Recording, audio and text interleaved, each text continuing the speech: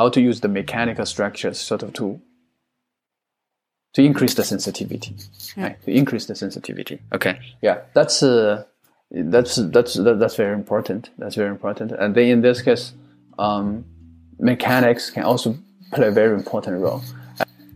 But then the people coming up with some bio-inspired approach, right? For instance, in the case of spiders, okay, they're so sensitive. The spider lives based on sensing of vibrations. Okay, if there's a prey, right, in the net, they will cause tiny vibrations. Then they can sense. Okay, so how can they be so sensitive? So in this case, people look into the feet of the spiders. They'll find out that there are tiny cracks. Okay, there are arrays of cracks. Okay, so what does this crack do? Well, without going into the details, so the crack actually make the sensing much more sensitive. It's kind of localize the strain, and then reduce the overall stiffness of the tiny feet, and then so this way, when there's a deformation comes, and then the resistance change can be much larger. Okay, so yeah, if you speak in terms of the gauge factor, that can be very large, like can be thousands. For a typical material, maybe only a few. Okay, so mechanical design in this case plays the key role, right? Actually, a lot of examples from the natures. In this case, they are strategically using the cracks, right? Take advantage of the cracks.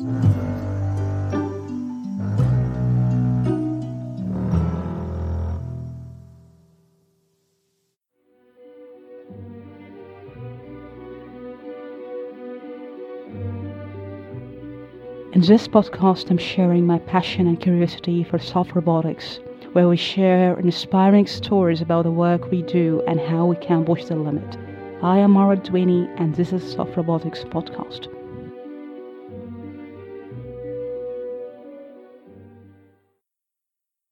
Support for this show comes from Science Robotics Journal. I really find Science Robotics to be a great resource for reliable and tangible research where we can really push the limit of the science we do in robotics. Great way to stay up to date with the published article is checking out the released monthly issue. All the links will be included in each episode description.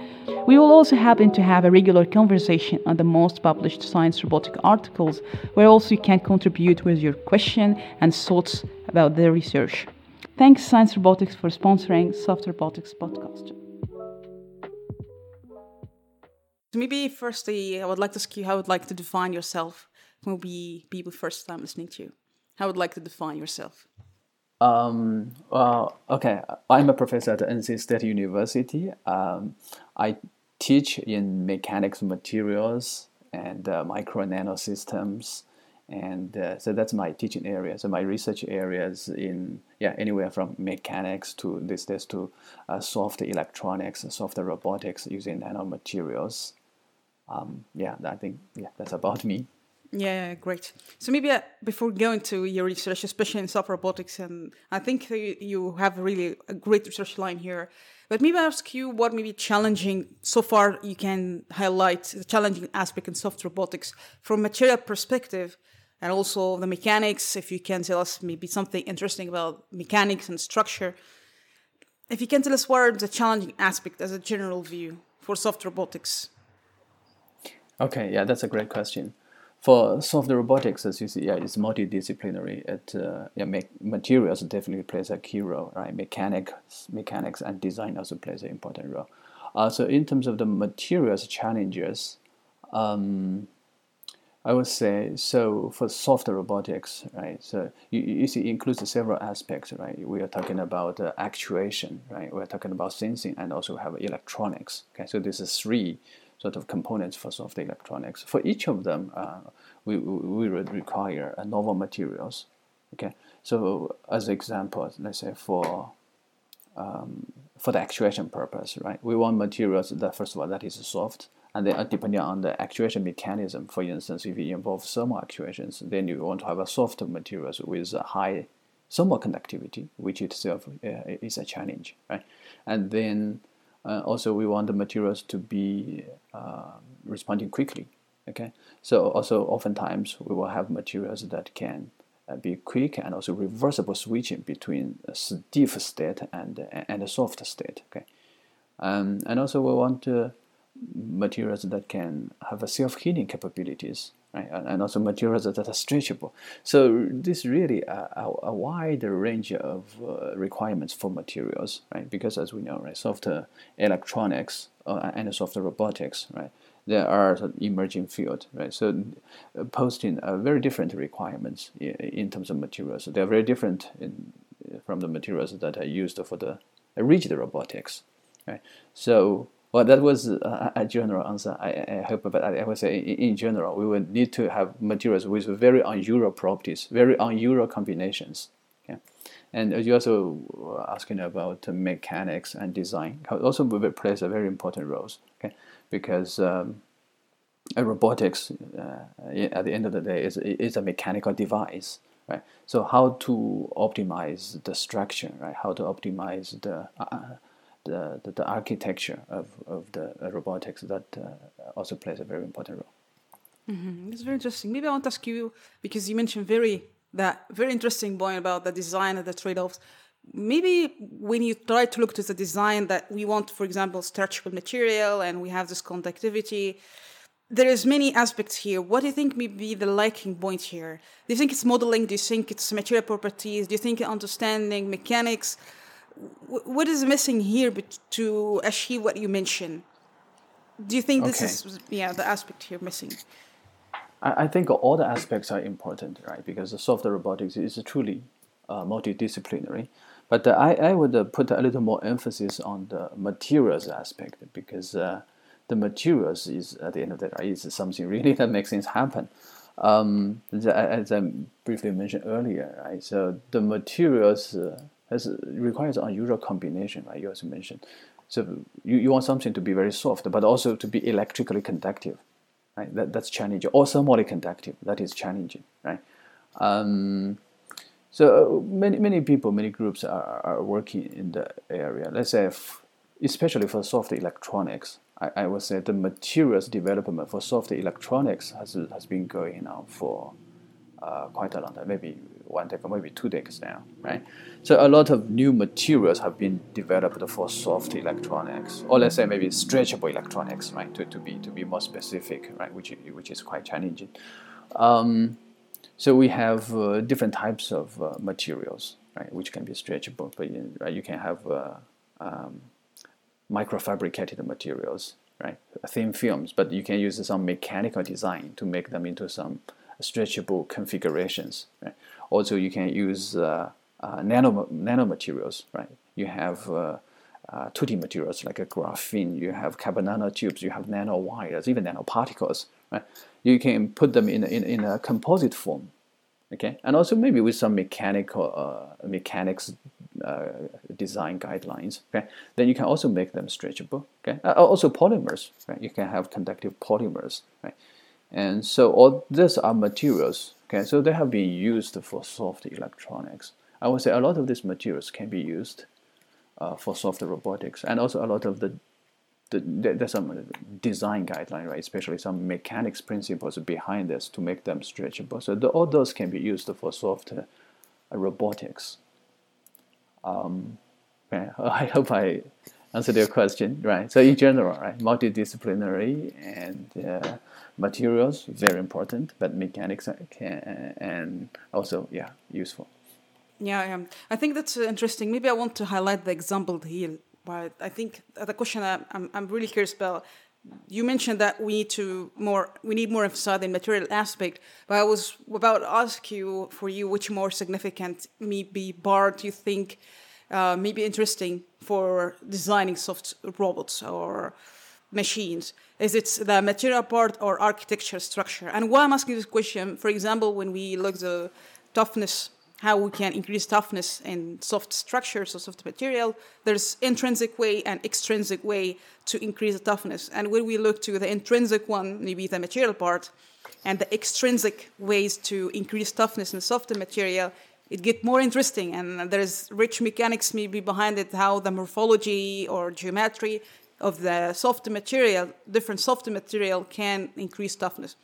That's why I'm asking you, where do you think maybe the right approach is? It intrinsically in the material, embedded in material level, or just playing the mechanics in the continuum level of the material? Okay, yeah, very good question. Very good question. Yeah, I think my short answer is we need it from both sides. Okay, we need it from both sides.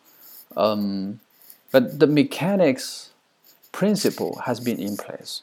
Okay, so the mechanical design, right? We know how to for instance, to minimize the stress. Okay, and then we know how to, for instance, you talk about fracture toughness, right? We know how to design properly, right? Say, so to minimize the stress, so that it's suppose you have an existing crack, the crack will not advance, right?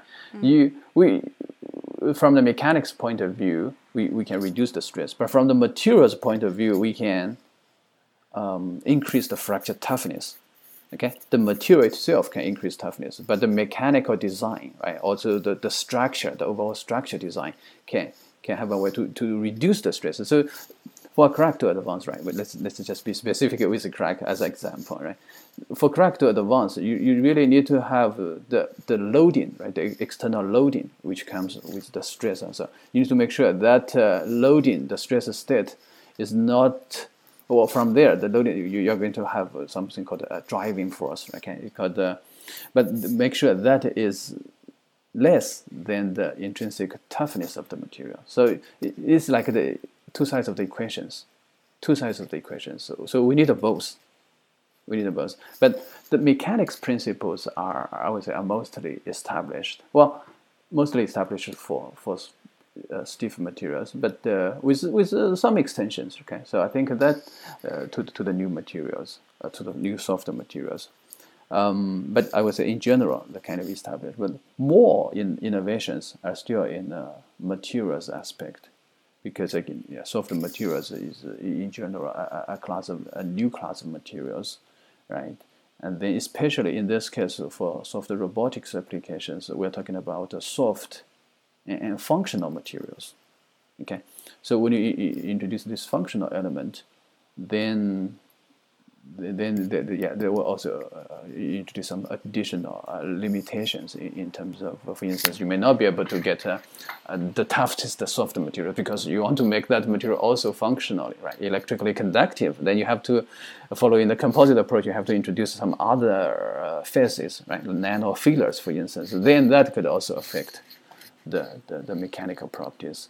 But yeah, I think both are important, but I would say the materials could have a wider space in terms of innovation, because just mechanics is it's elegant, but it's a bit more established.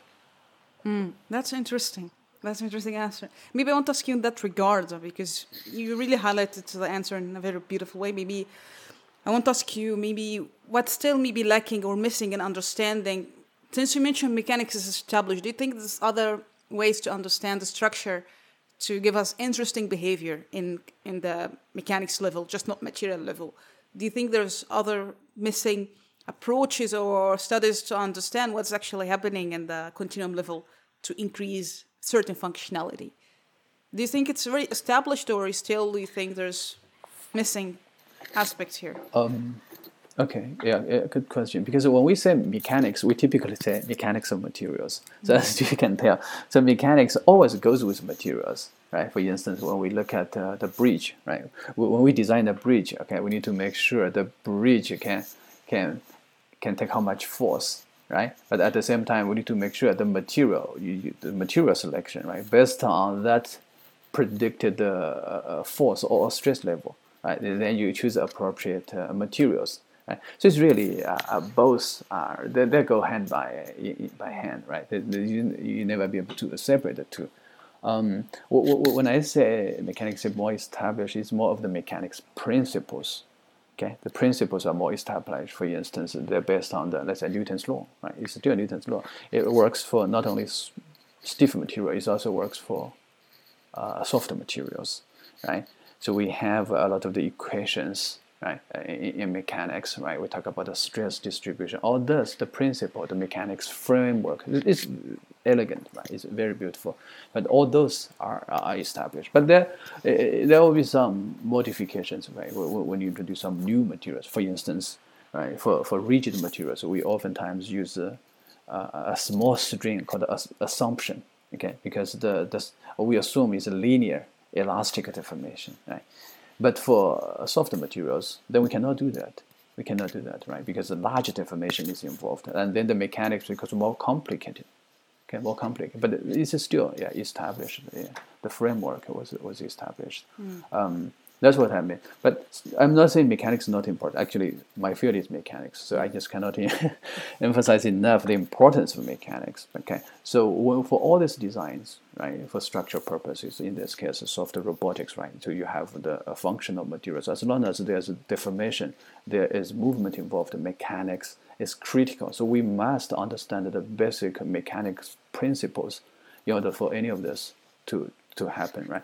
So for software robotics, I said, well, we can develop some new materials and all this, right? So this can make software, but this will not go without the basic mechanics understanding. That's very interesting. Maybe I'll go because also in the soft sensor, maybe you mentioned at the beginning this kind of a trade-off. You need stretchable, for example, and you make sure this conductivity is there. And it seems there's a trade-off how to, if you want, for example, let's take example, designing sensor, multimodality sensor, and you need to measure different signals. And it seems that there's a consideration for the morphology or the geometry and also material properties. Can you tell us more from your experience this kind of this trade-off if you try to design sensor, multimodality sensor, or just one sensor, for example, strain? You can make an example you think may be relevant here, but how do you see the combination of the morphology, shape with material properties to design sensor for a specific signal and make sure you get the right thing? You're measuring strain, you're not measuring any other signal. You see what I mean? Yeah. Okay, yeah. Very important questions because, we are talking a lot about soft sensors, right? But oftentimes, you want the soft sensors to measure something, but oftentimes you may measure other things, also other signals. Okay, so exactly to your point, right? So how do you isolate? Right? There's no so-called crosstalk, right? No crosstalk between the signals. Right? I can take maybe one example is temperature sensor. Okay, temperature sensor. We a couple years ago we developed a stretchable temperature sensor. Okay, and then that can be placed on the skin. Right, it's important to measure the skin temperature, right? Which is a vital sign. Right, so that's very important. So there's different mechanisms to measure temperature. The way we choose is essentially the resistance change according to the temperature. Right, so it's a resistive mechanism. But the problem is there's many other inputs that can change the resistance. For instance, the stress, okay, or pressure, right? So we are talking about the application for wearable temperature sensors, right? When you wear it on the skin, right? So first of all, to put on the skin, you will introduce a little bit deformation, and then that can change the resistance, and then also during the motion, right? And then so your skin may deform and so on. So that can also, you see, the mechanical deformation can change the resistance. So how can you decouple these two? How can you decouple these two, right? So in this case, no matter how great the material is, you cannot solve the problem alone, because let's say the material is so sensitive to temperature. But then you still doesn't solve the problem. So in this case, we resort to a mechanics design. Okay, so specifically we use the so-called kirigami structure. Okay, so the kirigami structures, right? I think many of you might know. So essentially, it's a Japanese art. It's a cut. Okay, you can cut many. You can have a distribution of cuts. Okay, so when you cut those, then when you stretch it again, what happens is then you will have the ligaments, connected ligaments. When you stretch it, the ligaments connected between the cracks, they will rotate out of plane. Okay? So as a way to effectively reduce the stress. So even though the entire structure will change the stretch by 100%, but the local strain is very, very small. It's less than 1%. So the local strain is what matters, is what changes the resistance. Right? So in this way, we effectively, even though you have deformation, but the strain-induced resistance is minimized. Then what you measure is only from the temperature. The resistance changes only from the temperature. Okay, so here I'm just taking this as one example, right? So how to avoid the strain, right? When you measure temperature. So many other cases, right? So you have, because you can measure many different signals, right? For instance, we are talking about electrodes. People are using the electrode, okay? The electrophysiological electrodes, okay? That's also a common soft electronic devices, right? There you also have so-called motion artifacts. Okay, so when it moves, actually, it will cause mechanical deformation. It will cause a sliding on their skin, and it causes mechanical deformation. Right? So those, yeah, you also need to address those. So for all this consideration, mechanics or design plays a key role. Mm-hmm. That's very interesting.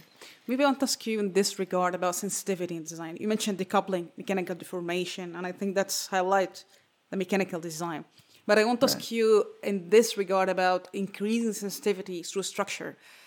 Do you think, how do you think about this part, not only the material, but also structure, to increase sensitivity? Do you think what we may be lacking here or missing here to get the advantage of the structure of the sensor, or, soft sensor here, the structure? Mm-hmm. Yeah, okay. Okay, I think in the previous example, in that example, we try to get the intrinsic measurement of one signal, right, and then try to mitigate the effect from another signal, right?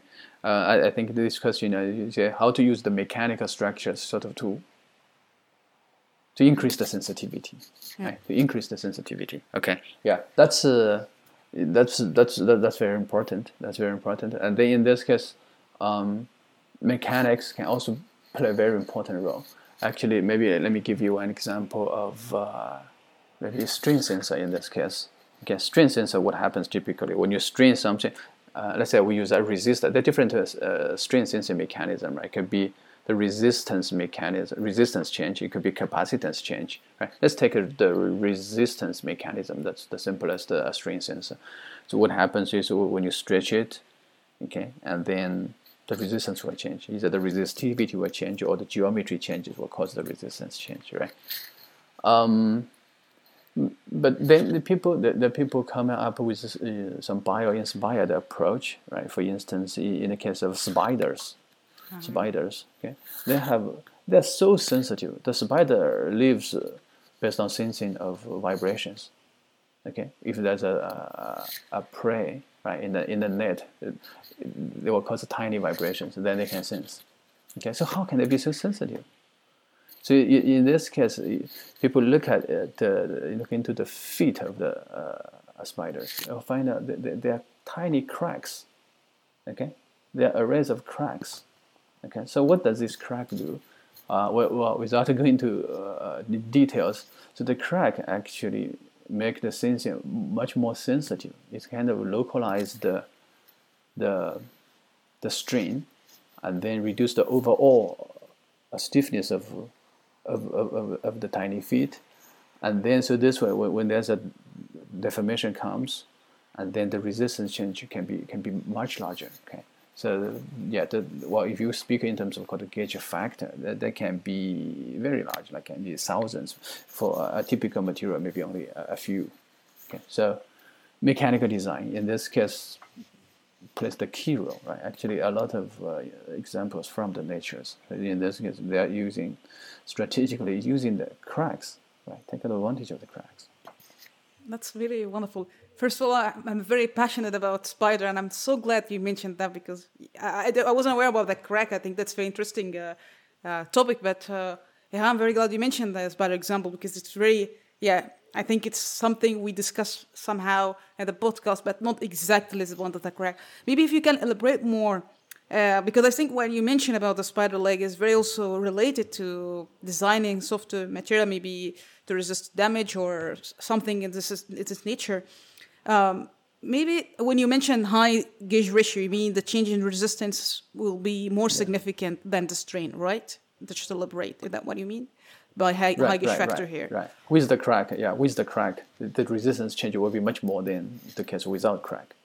Very fascinating. Yeah. So maybe I want to ask you, in the paper you also published in Soft Robotics, about how you can increase the temperature, maybe thermal conductivity or the stimulus for actuator. And if you can explain the concept behind using two different materials to thermal expansion, it's really interesting that you take advantage that this kind of non-similar thermal expansion for the material to form bending actuation. Maybe can you tell us the story behind this paper? It's a robotics. Sure. Absolutely, yeah. So this actuation principle is called a biomorph. Okay, in particular called a thermal biomorph structures. So exactly as you said, you bond the two materials together, okay, with different thermal expansion coefficients, okay, and then you heat them up. When you heat them up, what happens is, well, one material expands more, the other expands less, right? But they are bonded together. So what happens? So as a result of the mechanical interactions, well, the two interact, negotiate between each other. As a result, they will bend. Okay, the bilayer will bend. Okay, so the outer layer has a larger thermal expansion coefficient. The inner layer, okay, has a smaller thermal expansion coefficient. So what happens is, well, the thermal expansion, okay, the axial deformation is very small. But now with this bending, okay, it's really amplified the deformation. The bending deformation can be much larger than the axial deformation you get from the thermal expansion of a single material. Okay, so that's the basic principle of this thermal biomorph structure. And then, but in this case, we have a larger deformation here, right? Because we are using this for soft robotics application. So the strain is quite large. It's much larger than the typical rigid materials. Okay? Rigid material also use this biomorph idea, but the deformation here we are having is much larger. And then the challenge is, how are you going to heat this up? Right? We have an embedded heater. Okay? We have an embedded heater. The heater is between the two layers, in between. Okay? And then we run current through, so using the Joule heating, right? So we can heat up the structure. So then the heater is also being deformed, right? It's also being bent. Actually, the heater, because of the entire thing, has a very large deformation, right? So the heater is also being deformed, right? And then it will require a deformable heater. Right? That can be a challenge. Oftentimes, when you deform a heater, well, maybe the heater will fail. If it doesn't fail, the heating performance will change. If because of the resistance changes, okay, but this is Joule heating, right? The resistance changes, then the heat generated will be changed, right? So in this case, this work is built on our previous work based on stretchable conductors, where the resistance doesn't change or change very little, okay, even under stretching. So in this case, we have deformation, well, actually some stretching in the heater, but the resistance doesn't change, so the heating performance remains constant. Interesting. Yeah. Maybe I want to ask you if there's maybe disagreement in the way of the design when it comes to this. One of the example to avoid this problem. But do you have any example you can recall that you can maybe highlight if you have disagreement or different views or approach to design in soft robotics? Do you have different view or disagreement when it comes to soft actuator design, or certain example you have different views on? Okay. Maybe I will tell a little more about this thermal actuator I was talking about, right? The thermal actuator, so this is thermal biomorph, right? It's nice. It can bend quite a bit and so on. So in general, in the field of soft robotics, there are different actuation methods, right? It could be a pneumatic pressure, it could be heat, it could be electric field, it could be a magnetic field, or even chemical potential. So people literally have a combustion engine inside the soft robot to power this. But the problem is no actuation method has yet emerged as the dominant one, because every method has pros and cons in terms of the force, the speed, and then also requirement of auxiliary equipment. For instance, in the case of pneumatical pressure, right, you have to carry a pump with you. Right? So thermal actuation also, right? Thermal actuation is nice because it's based on the Joule heating, right? So it can be programmed, right? The device is lightweight, low actuation voltage, and then you can have potential for untested operation because you can have a wireless charging, or you can use light. The light can be turned into a heat, right? If you have a heat absorbing material, right? But the problem is relatively slow. Okay, so this you're asking for the disagreement, or you see people.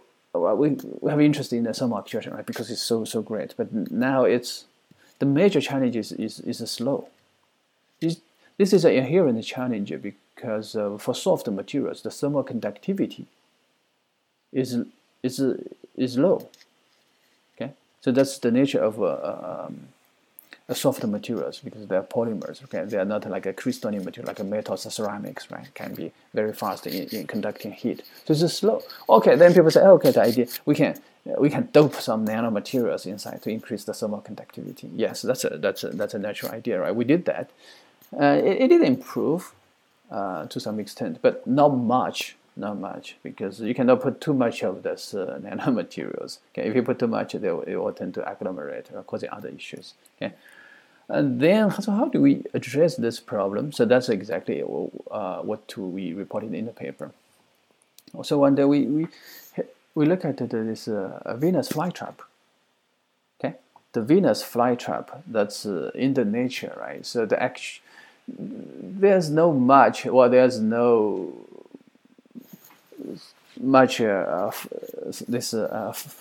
a faster actuation mechanism, something like a electrostatic actuation, right? They don't have that luxury, right? All they have is there's some water. Okay, there's some water. Anyway, in the nature, right? So the budget is very limited, right, in terms of resources and so on. But also why they can still deform very quickly because they have to catch the prey, right? It's the Venus flytrap. So what happens there? They actually take advantage of this called the mechanical bistability. So initially, the Venus flytrap, or the one lobe, right, or two lobes, right? If you look at the one lobe, it's essentially a film, but it's a bent in one direction. The film is bent in one direction.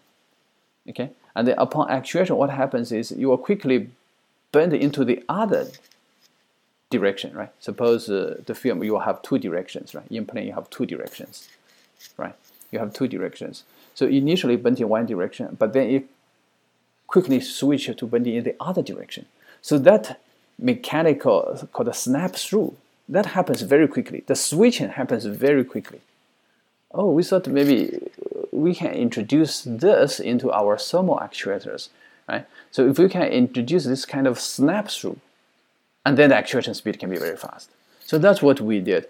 So yeah, we introduced a little bit a pre-deformation. Okay, we introduced a little pre-deformation, and then when we hit it, and then up to a critical point, you will suddenly switch to another state. So that snap through is very fast. So that's what we did. So it's really bio-inspired, and there's a lot to learn from the nature. I think especially in the field of soft robotics, right? Because everything is soft. The nature is soft, right? The human beings, right? All these are soft. So there's a lot we can learn. A lot already has been learned, and this just another example. The mechanical instability can be very nicely done in the nature, and also can be learned. Wonderful. Maybe I want to ask you if there is any example, maybe in mechanics of material, not explicable or very challenging to explain. Do you have any encounter, like if you can recall this kind of explaining the behavior of the material or certain design that the mechanics was quite challenging to approximate why this happening? Do you have this encounter, like counterintuitive, or I don't want to say inexplicable, but it's maybe hard to explain in mechanics alone? Okay, very good question. Okay, I need to think. Because in general, mechanics of materials, right? It follows the very, very basic physics laws, right? So I would say everything, as long as it involves structures, as long as it involves deformations, okay, they are operated following mechanics principles. So, well, people can have different understanding of mechanics, right? Or some people may misunderstand some of the mechanics principles, right? But I would be surprised if the mechanics and materials principle cannot be used to explain some phenomenon, because well, maybe one example. I'm not sure if it's totally a good one, but for instance, we're talking about so-called size effects, okay, and then the mechanics laws are still prevalent, but the behavior, the material behavior, could be different, right? So, for instance, when we look at, I deal a lot with nanomaterials. Okay, so we are interested in mechanical properties of nanomaterial. For instance, nanowires, right?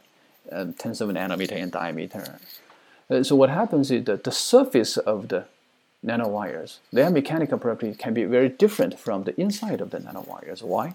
It's because of the surface, right? So the nano, you have this surface layer. The surface, the atomic arrangement of the surface, is different from that of the interior. Right? So if we look at maybe not nano, just look at the surface of anything, any structure, small or large scale. Right? So how to create a surface? To create a surface, you have to cut the neighboring atoms. You have to cut the other half, right, in order to create this surface. So what happens to the atoms on the surface? Right? They all of a sudden lose all the neighbors on the other side. Okay? And then what happens to them? They will have to adjust, because when they lose the neighbor, for each atom, they have to follow the mechanics law. They have to keep the balance, the force balance for each atom. Right? Now they suddenly lose the neighbor, so that means they lose either attractive or compressive force, right, from the neighbors. They have to adjust themselves in order to be balanced, right? The equilibrium conditions, works no matter what scale. So they have to readjust the configuration. They will probably be pulled in a little closer to the interior atoms, right, or the neighboring atoms on this side. Okay. So anyway, they will have to, it's called the self equilibrium. They have to adjust this. Okay. And then, so as a result of this reconfiguration, so let's say the bonding length can be very different now. Okay, the bonding length can be very different from those atoms in the interior. So there they will have the lattice constants, right? But for those layers on the surface, or it can affect a number of layers, okay, down into the bulk. So the properties can be very different, right? So then you have to take those into account, right? If you just take the bulk properties, right, so treat that for the surface, then you can lead to quite mistakes, okay? Or the approximation would not be reasonable. So I hope this example explains. My message is the mechanics of materials, the principle still works. Okay, the principle works across the scales. I don't know, maybe when the speed change is very high, when you go to the relativity theory, maybe there's something different. But otherwise, from typical applications, right, the mechanics of materials principle in the Newton's framework would still work. But we do need to look into the material systems, right? We do need to understand what kind of bondings are involved, right?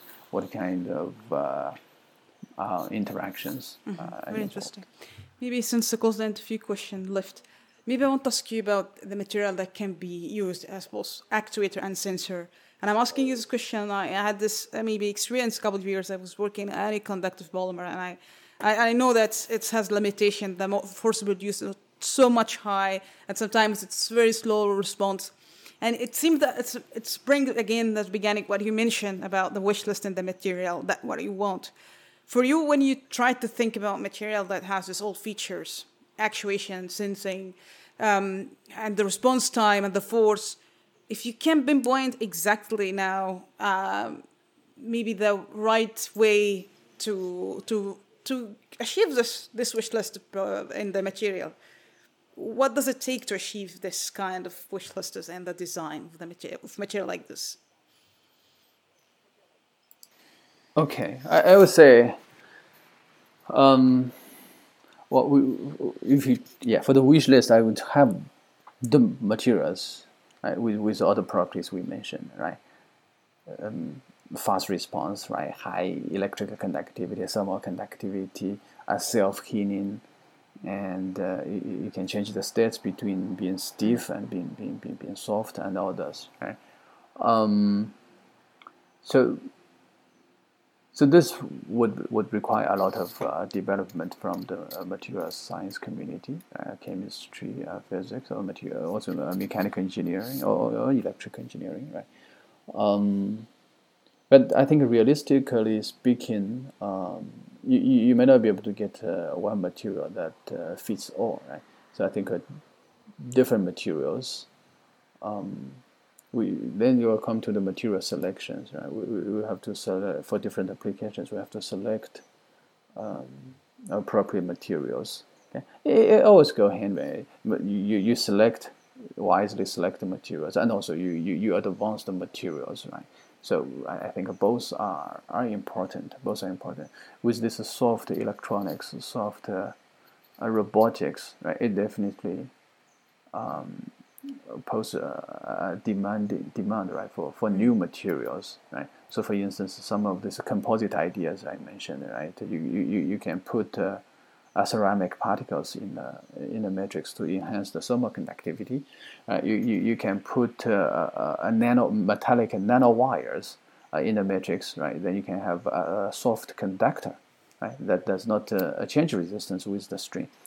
So those are our new development in response to the need of the field, and but then we can still strategically select these materials, right? And then also with the mechanical design, right? So mechanical design, for instance, even right, I think I also mentioned earlier, even for thin films, right? The materials are the same, but you can pattern them in certain ways, right? They call it like a serpentine patterns, right? So those ways to effectively reduce the stress, right? So they can also be stretchable. I would say, it's probably very difficult. It will be ideal, but it's very difficult to have a wish list for materials with all the properties. But I'm sure the materials field will keep advanced to meet fields. But at the same time, we can borrow some other concepts, right, from the design point of view, to try to reduce the demand for the tough, for the highest demand from the materials. My point is the materials are important, but alone might be difficult to solve a lot of these new challenges. Maybe two questions. Maybe the first one about physical intelligence. I want to take your views about morphological intelligence or physical intelligence and how we can exhibit intelligence based on just, in passive material without any stimulus and still can give us intelligent behavior. Do you think, how do you think about morphological intelligence if we speak in passive material level? Do you think, what do you think about that? Right. Okay. Yeah. Okay. Very good question.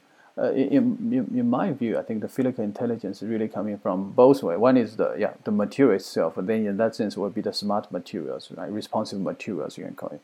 And the other, I would say, physical also depending on the highly related to the data science, right? When you have a lot of data, and then you can extract information from the data, and then you can optimize information from the data. So I would say, to me, I have to say that I have limited experience with physical intelligence, but my view of this is including both ways. From the materials aspect, right? Then you how to make the materials responsive, right? For instance, people developed the magnetically actuated robots, right? The robots are very small that can move around inside your blood vessels. So those are from the materials levels, okay? But in terms of the data science level, I would say is then you can have a large amount of data, right? And then using algorithms, right? You can use a deep neural network, all those things to optimize the behavior of the devices. So that's my take. I think that the both aspects are very important. Maybe the one or two question now. I think what kind of feature, when you try to think about material in general, if you look to evolution, nature, they have this feature, or maybe something in your imagination that you wish this feature, functionality in the material, and still not touched maybe in discussion, scientific discussion. Do you have any kind of ideas like this feature, I wish this feature in the material? Okay. Good questions. Right? I think we talk a lot about the materials, but the materials is really endless demand for new materials, smart materials. I would say the nature provides endless inspirations, right? I think especially for the field of soft robotics, right? I think we need to look more into the nature. There are different kinds of materials in the nature, right? They live with very limited resources, okay, but they can perform the functions, right? They can perform the so, and that's I would say right. We look into not only maybe animals, we can also look into plants, right? So the animals, of course, right? Let's say if we look at the cheetah, right, that could provide a lot of inspirations for us fast-moving robots, right? But also for plants, the example I just gave, the Venus flytrap, right? That leaves also almost no resources. Actually, it's quite interesting. This Venus, the natural habitat of Venus flytrap. Well, the native here in North Carolina, okay, in a place close to the beach called Wilmington, okay, Wilmington Beach in North Carolina. So it's kind of native here. The reason you have this Venus flytrap is because of the soil is so poor that it doesn't provide enough nutrition. So they have to eat some extra to supplement the nutrition. Okay, so they have to capture some prey. You see, I just sometimes I feel amazed, right?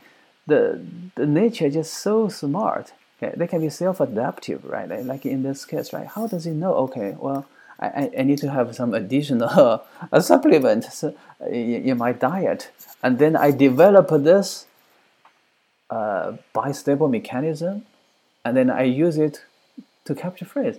It's amazing. It's amazing. Yeah. Well, a lot of the sea animals also they provide inspirations, right, for underwater robots, right? Even the fish, right? Just if you look at the fish, how the fish vibrates, right? Just basically bend the different parts of their body that creates the propulsion, right, to move them. Right? The fish swims basically like seamlessly, effortlessly, right? So it's quite amazing. Yeah, there's a lot to learn. So to answer your question, my wish list is I wish, well, for different applications, right? For different applications, we can get the materials that can mimic the functions of the best living things, right? Be it animals or plants, in that category, right? If you want to have something fast as cheetah. If you want to have something swims without any effort, right? You look at a lot of these fishes or jellyfishes, right? That can hide themselves, right? It can be behind the rocks and so on. So all these features, right? The different in the living world. Yeah, I think those kind of provides the inspirations for the material scientists. If we can develop materials, of course, for different applications, right? We can learn from different living species. That's very beautiful examples. Maybe the last question: what makes you fulfilled, and maybe the moment, that you feel that very satisfied when what you do? I would say in two aspects. Well, but still, thank you for the question. Two aspects. One is for research. For research, oftentimes, we work with students, graduate students, postdocs, right? We work on some problems, maybe for weeks, for months, oftentimes, sometimes even in years, right? The things doesn't work. We tried all this, it failed, and so on. But all of a sudden, it worked.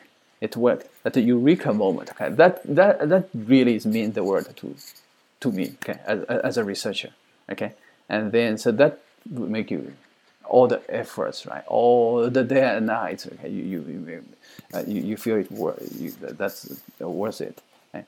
Because for researcher, you always want to do something new, right? You also want to try something that people have not done, right? So as long as you push that envelope a little bit, right? As long as you make a little bit of new contributions, I think that makes me satisfied.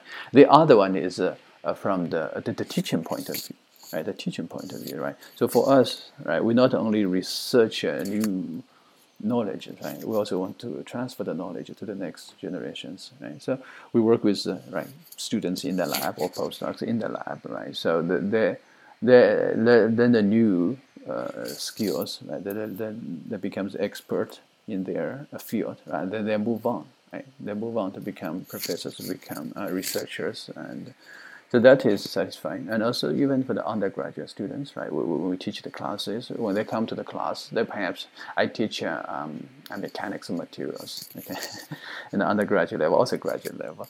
So when they come to the class, they have little knowledge, or even no knowledge about what stress is. They may know what force is. But they have no idea what stress is. They don't know the difference between stress and pressure. And but by the end of the semester, they know how to do some structural design based on the stress principle. They need to make sure when I design this, the maximum stress cannot exceed a certain limit, and so. So thus, it makes you feel, wow, this semester is really worth it, right? The students now, at least they are one step closer to being ready to go out to the world. Mm-hmm. This is inspiring. I don't know if you have any final words any final words you'd like to say.